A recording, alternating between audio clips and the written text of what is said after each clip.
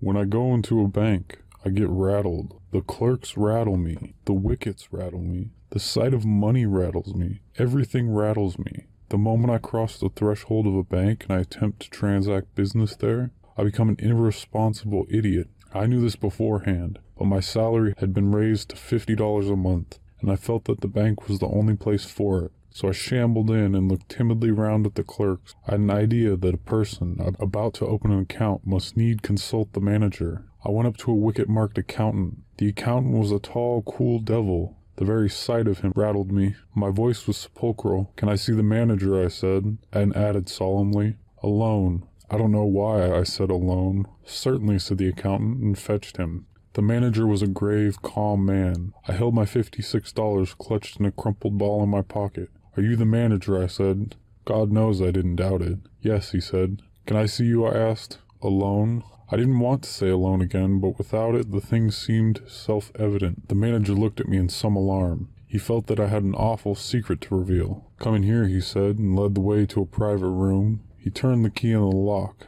"We are safe from interruption in here," he said. "Sit down." We both sat down and looked at each other. I found no voice to speak. "You are one of Pinkerton's men, I presume," he said. He had gathered from my mysterious manner that I was a detective. I knew what he was thinking, and it made me worse. "No, not from the Pinkertons," I said, seeming to imply that I came from a rival agency. "To tell the truth," I went on, as if I had been prompted to lie about it, "I'm not a detective at all. I have come to open an account. I intend to keep all my money in this bank." The manager looked relieved, but still serious. He concluded now that I was a son of Baron Rothschild or a young Gould. "A large account, I suppose," he said. "Fairly large," I whispered. "I propose to deposit $56 now and $50 a month regularly." The manager got up and opened the door. He called to the accountant. "Mr. Montgomery," he said unkindly loud, "this gentleman is opening an account. He will deposit $56. Good morning."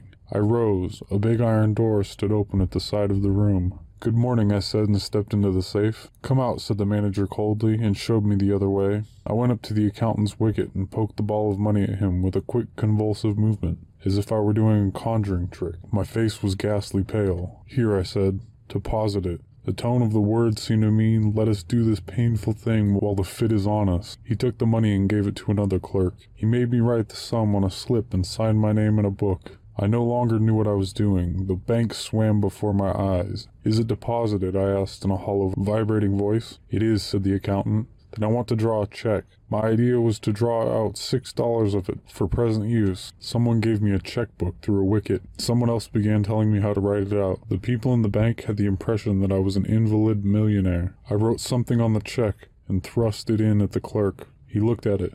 "What? Are you drawing it all out again?" he asked in surprise. Then I realized I had written 56 instead of 6. I was too far gone now for reason. I had a feeling that it was impossible to explain the thing. All the clerks had stopped writing to look at me. Reckless with misery, I made a plunge. "Yes, the whole thing. You withdraw your money from the bank. Every cent of it? Are you not going to deposit any more?" said the clerk, astonished. "Never." An idiot hope struck me that they might think something had insulted me while I was writing the check, and that I had changed my mind. I made a wretched attempt to look like a man with a fearfully quick temper. The clerk prepared to pay the money. "How will you have it?" he said. "What? How will you have it?" Oh, I caught his meaning and answered without even trying to think. "In 50s. He gave me a $50 bill. "And the 6? he asked dryly. "In 6s, I said. He gave it me and I rushed out. As the door swung behind me, I caught the echo of a roar of laughter that went up to the ceiling of the bank. Since then I bank no more. I keep my money in cash in my trouser pocket, and my savings in silver dollars in a sock.